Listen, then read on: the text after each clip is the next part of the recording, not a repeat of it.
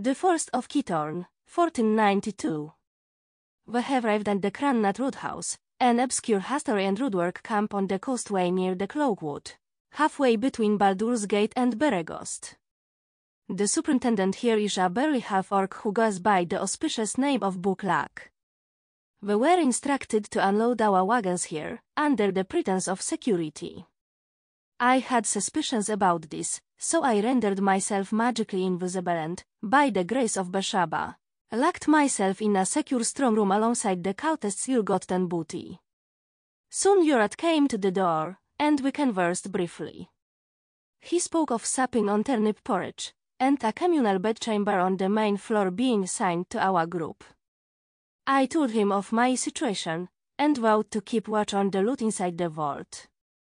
A few hours later, I heard the unmistakable footfalls of Gangs in the adjacent storeroom, whispering my name rather loudly as he felt his way in darkness. His noise alerted the ill-tempered roadhouse cook, but Gangs managed to convince the Graf servant that he was there innocently hunting rats.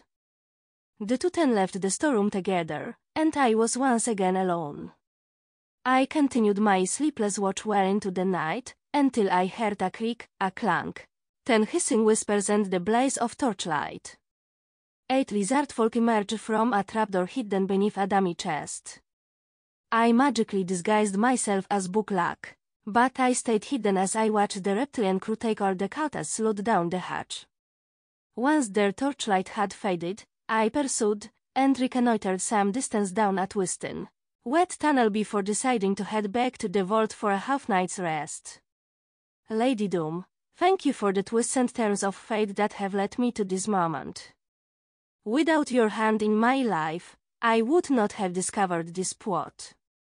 May I always see the gifts in the misfortunes you bring, Kla tu bera de nikto amen.